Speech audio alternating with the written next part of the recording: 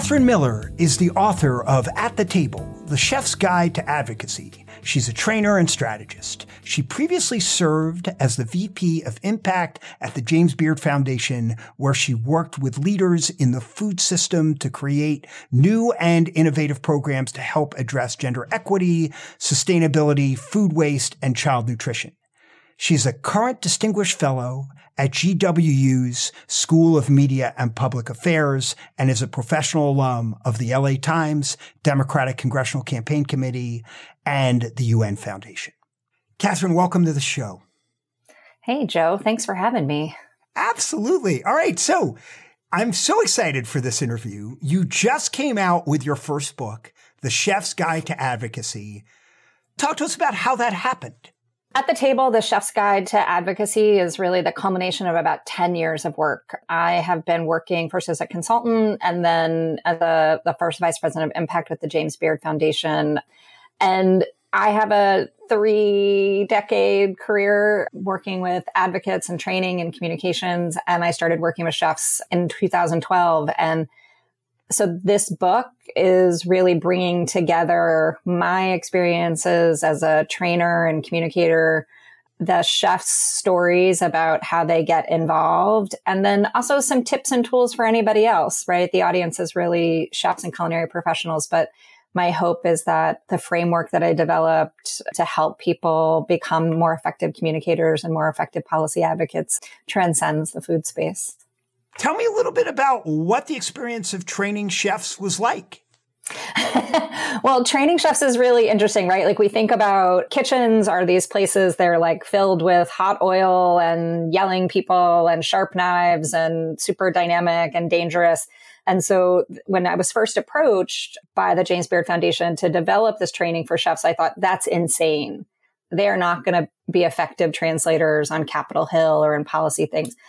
What I found, though, is the most dedicated, focused, thoughtful, and effective storytellers that, frankly, I've probably ever worked with throughout the entire course of my career.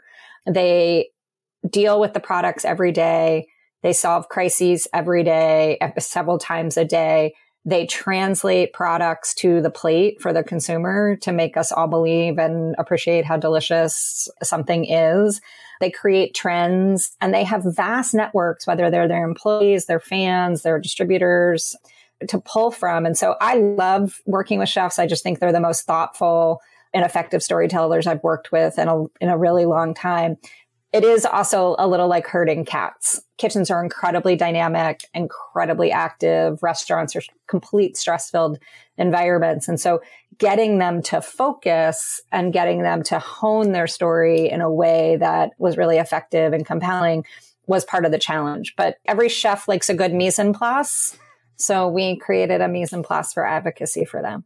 Well, that's amazing. I have a friend, Peter Levine, who's a chef out in Seattle. And whenever I was with him and whenever I'm with him, I always feel like he's very much like a campaign manager because he was always looking for staff and trying to figure out problems he was solving. And so I've always felt this kinship with chefs around how they have similar skills of campaign managers of trying to solve these problems and figure out what the next thing and what is going on. And frankly, also as an entrepreneur, the work is very entrepreneurial of what they're doing. So I definitely see that. But I also think if you ever in a room with 10 different organizers, they all have 10 different shiny balls that they're trying to figure out and go after. And so getting that focus seems to be a challenge for sure. Yeah, no, absolutely. And I mean, I love the fact that you see that kinship with him because, that was a penny that dropped for me when I started working with chefs. So my heritage is in democratic political campaigns and political organizing, opposition research, communications. And I always used to joke that I wouldn't ever hire anybody who hadn't worked on a political campaign because I needed them to understand the passion and the direction and the coordination that it took. And then I met chefs. And now I'm like, I won't ever hire anybody who hasn't worked on a political campaign and or in a restaurant because the synergies are so, you will make fast and furious friends, right? You will deal with a million crises. You are focused on an end goal. For a campaigner, that goal may be 6 months down the line or a year down the line. For a chef in a restaurant, that goal is every single day. Your goal is to turn off the lights to your restaurant, making sure that everybody is happy, well fed, and satisfied, right? Then there is, the entrepreneurial spirit, right? Like the chef community is really willing to look around and see like what are the tools they need. And if you don't see it, how do you make it? And they're also really used to doing these things on a budget. The budgets are the margins, the business margins in restaurants are incredibly narrow. And so they're always thinking about the creative ways that they can do things. So I love that you see that kinship because it's the thing that made me feel most at home within the chef and restaurant community. I think the other thing that makes me feel super at home is the passion in which they bring to the issues. So, over the last decade or so, I worked with chefs on everything from, reducing childhood hunger to seafood sustainability, to gender equity, to wage laws. And they bring a informed passion to that as business owners and entrepreneurs. They understand the real life impacts of it. And they also work with people across a diverse set of communities. And so they know how to talk about it. It's really lovely, but it's very similar. That passion is very similar to what we see in campaigning.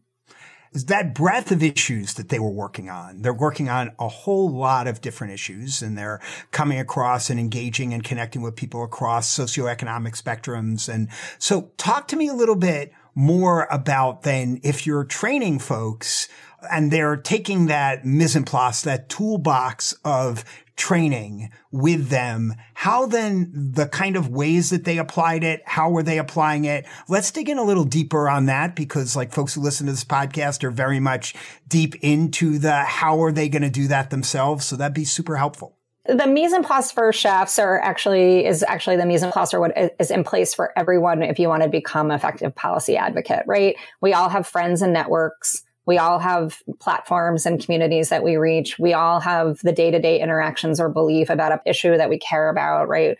We all have sort of an emotional attachment to the things that we want to support. That is there for all of us. I think one of the things that I recognized very early on with the chef community is that they're not monolithic. They're not a voting bloc that all moves in the same direction. They're a loose consortium of small business owners across the country, one of the largest community of small business owners across the country. We're talking about nearly 11 million employees. We're talking about nearly $1 trillion in purchasing power. We're talking about a physical presence on nearly every corner of our communities, right? So you think about the place that you love in your neighborhood. There's another one that exists in my neighborhood, right? So that coming up with a frame that each one of them could use to advance the issue that was most personal to them, right? The thing that they cared most about. Because I think that's the other thing that we often think about in developing advocacy campaigns is when I first started working in developing advocacy campaigns in the early 2000s, there was a big move to like find the celebrity, right? Get the David Beckham or the Lady Gaga. And what you realize very early on is just because someone has presence doesn't mean they have reach, right? And so really figuring out how you effectively reach and mobilize your supporters, that was a big piece. And chefs have that. So like that advocacy frame that we developed, they had to be able to take the issue that they cared the most about, that they were going to be the most passionate about, that they were then going to be able to effectively reach their different networks with, was almost issue agnostic. So I developed a frame, and Alex Fisher, who is a Democratic political operative, kind of helped me refine it. But it's called A is for advocacy, right? It's pretty basic. So when we think about advocacy, we think about that frame, and everybody can remember it moving forward. So the A is for your audience, for your ask, for the argument that you make, right? The passion that you bring, to the actions, to your allies, and even in this world, it's sort of morphed a little, but the idea of the article or the visual piece of representation around organizing. And so that's issue agnostic. You can run that exercise, whether you care about sustainable seafood, whether you care about hunger, whether you care about regenerative agriculture. And that is the thing that most people say sticks with them, right? When I talk to a chef now about their own advocacy, they're like, no, the first thing I ever ask people is, well, who's our audience? And what are we asking them to do? It's also alliteration works. Oh, absolutely. And having those tools that people can easily apply makes sense. Can you talk a little bit about sort of how you saw folks then applying it to issues, and if you have like a favorite story of how someone applied that to issues. Because to me, that's the best part of being a trainer is you give folks this toolbox and then it's like, what do they do with it? Yeah, no, I'm super excited. One of my favorite parts about the book was the ability to tell the stories of folks that have put the training and the framework to work. So I'm super excited about sharing the story of Patrick Mulvaney in California, who is a chef. He's a Michelin recognized, James Beard recognized chef. He has a thing called Mulvaney's B&L after the building and loan in It's a Wonderful Life. It's probably the most poignant and my most favorite anecdote in the book, which is there was a period of time in Sacramento where they had a number of chefs' deaths by suicides. He had a chef that had worked for him, a guy named Noah, and Noah's death by suicide happened very near and around the same time as Anthony Bourdain's. This is a crisis across the restaurant community. People who work in restaurants have among the highest rates of suicide, mental illness, drug addiction, alcohol addiction, right? It's an incredibly stressful environment. It also attracts sort of folks that are, a different way of thinking about the universe, right? Patrick was very moved to the point of despondence by Noah's death and other deaths that had happened within the community, and started looking around and saying, how can I do something about this? And so using the sort of frame of A is for advocacy, he started working with Representative Doris Matsui on mental health, the inclusion of mental health coverage for hourly and wage workers within federal policy. He started working with Kaiser Permanente in California on a training program to be funded by the state of California for restaurant and hospitality workers, right? And at every step of the way, he had to figure out like, okay, who is my audience? What is exactly that I'm asking them to do? Why should they care? And I think the most important thing about the why they should care, right, is Noah's death and the death of all of these people by suicide, the impact of Anthony Bourdain's suicide on the industry. As a person, we just think you should care about this, right? Like you should care. And people have a lot of things to care about. And Noah's death was only personal to the community of people that knew Noah. And so Patrick had to learn to tell that story in a way that really resonated with Representative Matsui, right? Really struck home with the Kaiser Permanente or with the governor's office. And that meant that he had to figure out different ways to tell the same story. And he also had to work to create the conditions by which not only were they touched by the story, but they were motivated to make the change that he wanted. It is one of my favorite parts of this work, which is that they have taken that frame and they learned it and they've applied it to things that, we often think about food issues as like the stuff on the plate. And in reality, food is so central to all of our lives and touches so many pieces of it. The fact that Noah's death could motivate an entire community to change laws is really profound, and that Patrick found some way to do that by utilizing a pretty standard frame of advocacy. It gave him the tool he needed to make that case in a way that wasn't just based in emotion, but was based in motivation. To me, what's great is showing and teaching folks to then what are those action steps, right? Not enough just to tell the story, but then how can there be an outcome attributed to what is a very hard emotional story? And that's the power of advocacy and being able to teach that framework and then engage people to create an outcome that can be so important and engaging. I mean, it's amazing. I mean, yeah, and has real life beyond the culinary industry, right? So Representative Matsui didn't write legislation that was specific to restaurant workers, right? It's specific to any casual wage, hourly wage worker. We look at that gap in our society and how we treat people. And so on a lighter note, one of my other favorite anecdotes is Renee Erickson. So she's a chef out of Seattle. She owns a large restaurant group there, and she's incredibly passionate about sustainable seafood and the livelihoods attached to, specifically in the Pacific Northwest. So we brought her to Capitol Hill so she could talk about the impact that salmon fishing was having on the communities. And we were working at the time with a typical lobby group here in Washington. the lobbyists in food and the advocates, the professional advocates on Capitol Hill don't know what to do with chefs. I always tell people, if you're bringing a chef to Capitol Hill, make sure you call the office and ask for the scheduler directly and say, hey, we have Renee Erickson coming into your office, because the office knows who they are. And we often think, oh, it's so hard. We're going to have to get a meeting with our LA, or we're not going to get a member meeting. And so this particular group and this particular set of issues, they didn't get the meeting, right, for Renee, because they didn't approach it the right way. So we're walking her through the underground of the U.S. Senate by the, train. And all of a sudden, there's Senator Cantwell.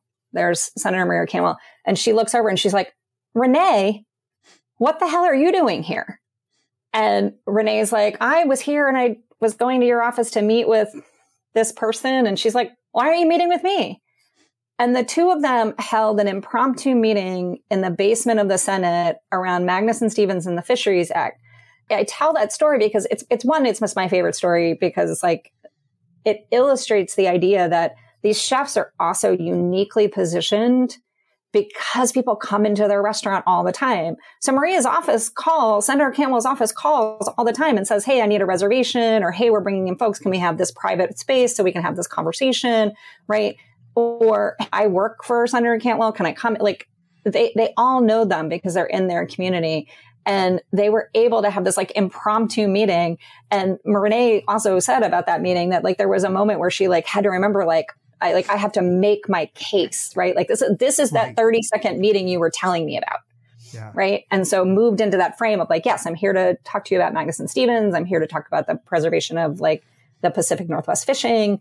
And so I also love that. It's a little lighter.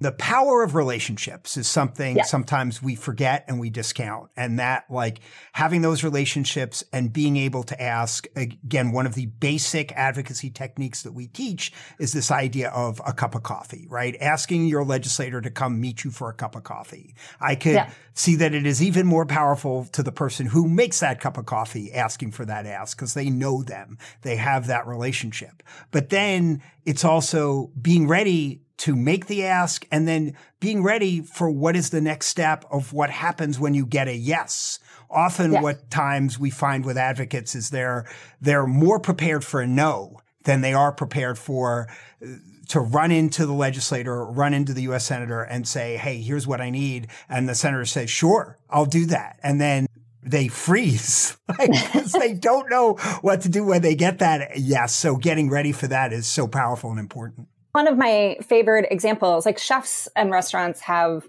spaces that people walk into on the corner of every community. One of my favorite examples of that is Chef Joy Crump. She's a Top Chef alum, a Black woman chef. She has a place called Foodie, which is in Fredericksburg, Virginia. And her congressman, he's a Republican, Representative Whitaker from the 1st District in Virginia, is a frequent guest, as is his team. And Joy is a huge advocate of reducing hunger. She works with Share Our Strength and other organizations. She's a huge advocate of community farming. And in the middle of the SNAP debate, the fight to reduce the supplemental nutrition funding, he came into the restaurant and Joy was like, what do I do? She went up to his table and she was like, introduced herself, thanked him for his, he and his team's patronage of the restaurant, all those things. And simply invited him to join her to visit a community farm in the area. It's like, I'd really like to take you and introduce you to some of the folks that produce the food that's on the plate. And through that initial introduction, right, she didn't like preach to him. She didn't interrupt his dinner, but he walked into her space. She then used that as an opportunity to say, hey, I'm going to build this relationship with you.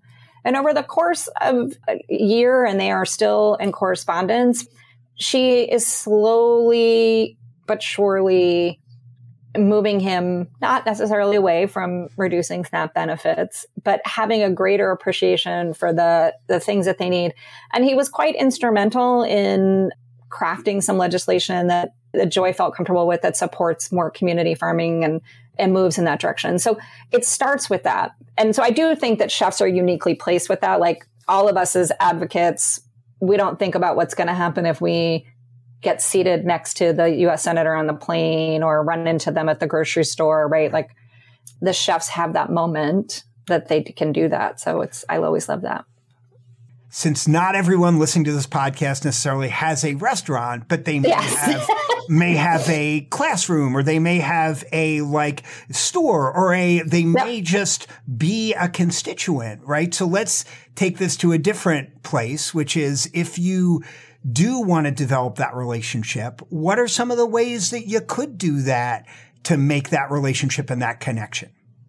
Yeah, I mean, I think there's a couple things. I think, one of the things that I talk about a lot in the training is that we actually have to see politicians as people. And so I think especially in this fractured time where we have a lot of opinions about a lot of things, right? And we all have things that we'd like to see people do. And we're also at this really heightened space of sort of political discourse. But we do have to remember that politicians are people. And part of our job as advocates is to create the conditions for them by which a policy shift or a policy stance makes sense, right? And it's not always possible. I will be honest, there's about 10% of the US Congress that I've completely written off to rational thinking. But how we as individuals and how we as teachers or doctors or, construction workers or others who have opinions about issues, it first helps to center the audience in which we want to talk to.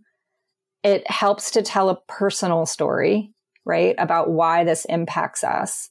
It helps to ask questions and be an active listener of what you're hearing back. It's not our job to debate or quote unquote change someone's mind immediately. It is literally about creating that conversation, that relationship, and the conditions by which change makes sense to them. And that's really hard. I didn't believe that when I was 20 or 30 or 40. And I often don't believe that today. And when confronted with issues that I really care about, I can sometimes let the passion overtake my job as an advocate. And my job as an advocate, again, is to be an active listener, center the audience in which I'm trying to communicate, tell a compelling story, and create a condition by which they are open to change. Yes. I mean, absolutely. Right. But I get that. And it's hard to teach. And it is hard going back to the example of the chef where it's hey, there probably is an initial reaction where you just want to walk up to the table and say, we disagree on this issue. You need to change, versus starting where they are and saying, can I take you on this journey and show you this farm? Can I just show you what's going on here? I always think about advocacy in this way, right? Advocacy is like taking a walk with my entire family in the forest, right? I say that because the young kids are going to run ahead. They're going to trip on every rock. They're going to stub their toe. They're going to run ahead, and they're going to get there in a different path. But someone's got to bring my grandma along. And helping my grandmother is helping her avoid the stump, making sure she doesn't fall. And then there's all the people in the middle. And they're kind of confused. They're not sure if they should be walking with grandma, not sure if they should be running ahead. And advocacy is just like that. We need the protesters and the media and all the folks who can shine on it and start moving faster ahead. But someone's got to bring grandma along, right? And someone's got to help the middle part of my family, all my crazy cousins who can't move in the same direction, figure out their path too. There are roles for all different forms of advocacy, but I always come back to what I think was so great about the chef is I sometimes think of the chef in the middle of that sort of messy food system, right? They source from folks, they sell to folks, they have to communicate with the staff. So they're constantly trying to figure out how they move that larger group forward. And that takes a lot of balance. And again, I think it goes back to framing and giving people tools. The thing I love about the A is for Advocacy framework is that anybody can adopt it, right? We all have to think about who our audience is. We all have to think about what we want from them. We all have to think about how it translates for them. And that frame is pretty basic. I'm a huge believer that every individual has the power to make change in this world, but whether as an individual or part of a collective. And so my hope is that you see some of that in the frame, but my hope is that we also all understand that we're on that walk through the forest together, and we'll all get there. Just different people might get there in different paces. Absolutely. And I mean, that analogy is there's so many things, right? Because I find when I'm trying to help work with a coalition or work with a individual advocate that there are so many, let's say, distractions in the forest, right? There are some people that are on the path. There are some people that are off the path. There are some people that are picking up the acorns. There are some people that are climbing the tree, right? You have to keep people moving in the direction that you want them to go. And sometimes that can be challenging, right? And trying to also understand that people are going to have different priorities of things that they want to do. Some folks are just trying to walk along. Some people are trying to get their cardio in. There's lots of different things that folks are trying to get on that walk. And we find that these days is very hard in advocacy, and that trying to understand that, although people might be working on a similar set of issues, they might have a very different priority that they're trying to get through. I do this thing in every training that I do, which is that we started off with okay, does everyone in this room believe that children should not go hungry? Please raise your hand if you do not think that children should go hungry, right? Every single person in the room raises their hand. The more specific we get about the ways to prevent childhood hunger, the more hands go down. That's because we all have a different prescription. Part of the ideal for advocacy is how we help people achieve a common goal. With a lot of the work that I do with advocacy, getting to that ultimate aspirational goal. Not the measurable objectives and milestones, but the big picture, right? Spending the time on visioning and what is the world that we want to see and what's the thing that we want to do is some of the most important work that we can do as campaign builders, because then we can formulate milestones, right? Then we can figure out what the measurable objectives are for the benefit of our funders, right? Then we can figure out how to plug the people who are at different stages of that goal in and where they belong. Then you can create a plan. There's no plan without a goal. And goals for me are aspirational, big picture. What's the world that we want to see? Goals are not measurable objectives. That's part of the plan. Talk a little bit about sort of where you start. If someone is listening to this podcast today, they want to make change in their community, they have something that they want to work on, how do you get started? I think you just get started, right? My career sort of in three pieces, right? I spent the first third of my career working largely in democratic and progressive policy and campaigns. So a couple of presidentials, organized labor. I was the opposition research director at the Democratic Congressional Campaign Committee. That's where, I was bitten by this bug and could see a career path related to campaigns and organizing. I took all those skills into both the corporate world and the large scale foundation work. So I spent the second third of my career developing large scale campaigns and initiatives that either centered on fundraising, policy change, or literal social change within sort of the investment community, for example. And then I became a consultant.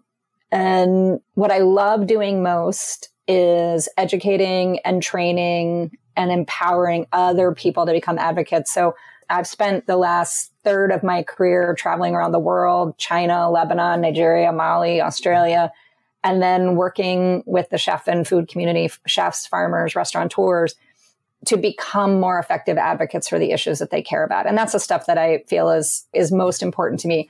How does anybody get started? We get started on being an advocate by voting. So register to vote.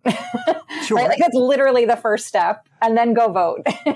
But if it's an issue that you're really passionate about, so I spent a lot of my personal advocacy work is based in ending sexual violence and within our lifetime and focused on gender equity and parity. So I spent a lot of time getting really up to speed on those issues, following the organizations that are focused on them, learning more about the causes, figuring out which politicians are aligned with my take on that work. I'm likely to never support a politician who says that women should put a piece of aspirin between their legs in order to prevent rape. I'm more likely to support a politician who wants to firmly prosecute sexual assault perpetrators. That's the stuff that I care about. And then for me, finding ways to be an advocate. And I think that's the other piece for folks, which is you can use your voice by exercising your dollars. So being a funder and financially supporting the people and organizations that you care about. You can be an advocate by publicly proclaiming, whether it's a post on your Instagram or whether it's writing an op-ed to the New York Times, right? Or becoming a professional advocate yourself by being that public voice. And, you can become an advocate by being more closely aligned with the organizations that are focused on the issues that you care about. The last anecdote I'll tell you is about chefs. So one of the things that I started doing very early on was chefs are asked to do everything. They're asked to donate food to the softball team and cook at a fundraiser and donate a gift certificate and a cookbook. And I audited about 100 different restaurants and their giving patterns. And it was essentially about $50,000 on average that these chefs and restaurant businesses were donating. But it wasn't $50,000 to one cause. It was $50,000 over the course of a year to probably 100 different organizations within their community. That doesn't make them an important donor or partner. My own personal lesson from that is now every year my husband and I sit down and we add up all the $5 donations, the $15 donations, the t-shirts, the employee giving, and we literally give to 2 causes a year. And it's not because we don't care about the other things, but there's something powerful in one being able to say no because you're focusing your advocacy, and really the true power in saying yes and becoming an important donor, supporter, voice for the cause that you care about. If you can hone your focus, it will mean so much more. So I would say register to vote and vote. 2, hone your focus. 3, get informed on those issues and then figure out the different ways that you can use your voice and advocate for the cause that you care most about. Amazing. Yeah, no, as an employer, we do a ton of work around matching our employees' giving, yep. Right? I think that we have found to be super powerful to understand what the priorities of our employees are and try and help amplify what they care about. And that can be super powerful. And I think as you want to have a connection and engage in your community, making sure you're reaching out to your greater network to let them know that this is your priority is incredibly powerful. Yeah. So here in Washington, D.C., where I live, Chef Aaron Silverman has a series of restaurants. One's called Rose's Luxury. And what I love about Aaron is that if you send him a note and you say, hey, can I get a donation to my charity of X? He will literally email back and say, I am sorry. Our priority for this year is the World Food Program. All of our donations are going to that. We really appreciate your interest and we welcome you to come into any of our restaurants at any time. So he has essentially a script, right? To be able to say no. And in saying no, he tells the asker exactly what his priority is. Yep. I just think there's just such power in that for folks. So yeah, 100%. All right. So one, asking for a friend if you were writing a book on advocacy, how long does that take? How hard was that? Just curious. Yeah. So I would say that the publishing process is completely opaque. My book, At the Table, The Chef's Guide to Advocacy, is being published by Island Press, which is a nonprofit publisher, some different constraints than others. But it was a 3-year from day one to end of process. Everything from selling of the book to the delivery of the book was about 3 years. It's pretty hard. Anybody who tells you that you should write every day is absolutely correct. It's really hard to find that focus, even with something that you know really well. I think one of the things that was interesting for me was because I had done this work, and really this is a codification of the work and I had lived it, I actually found it really difficult to succinctly tell the stories. And, I love it so much that I could talk about it for hours, as clear here. And so like that, really honing the message and the audience, and writing a book's no different, right? Like the number one question the publisher kept asking me is like, who's your audience? Who are you writing this book for? And what do you want them to do? And I was like, oh. So do you have a favorite book, podcast, movie on advocacy that inspired you around this book? Oh my gosh, that's such a great question. I mean, I read a lot of different books, maybe not advocacy books.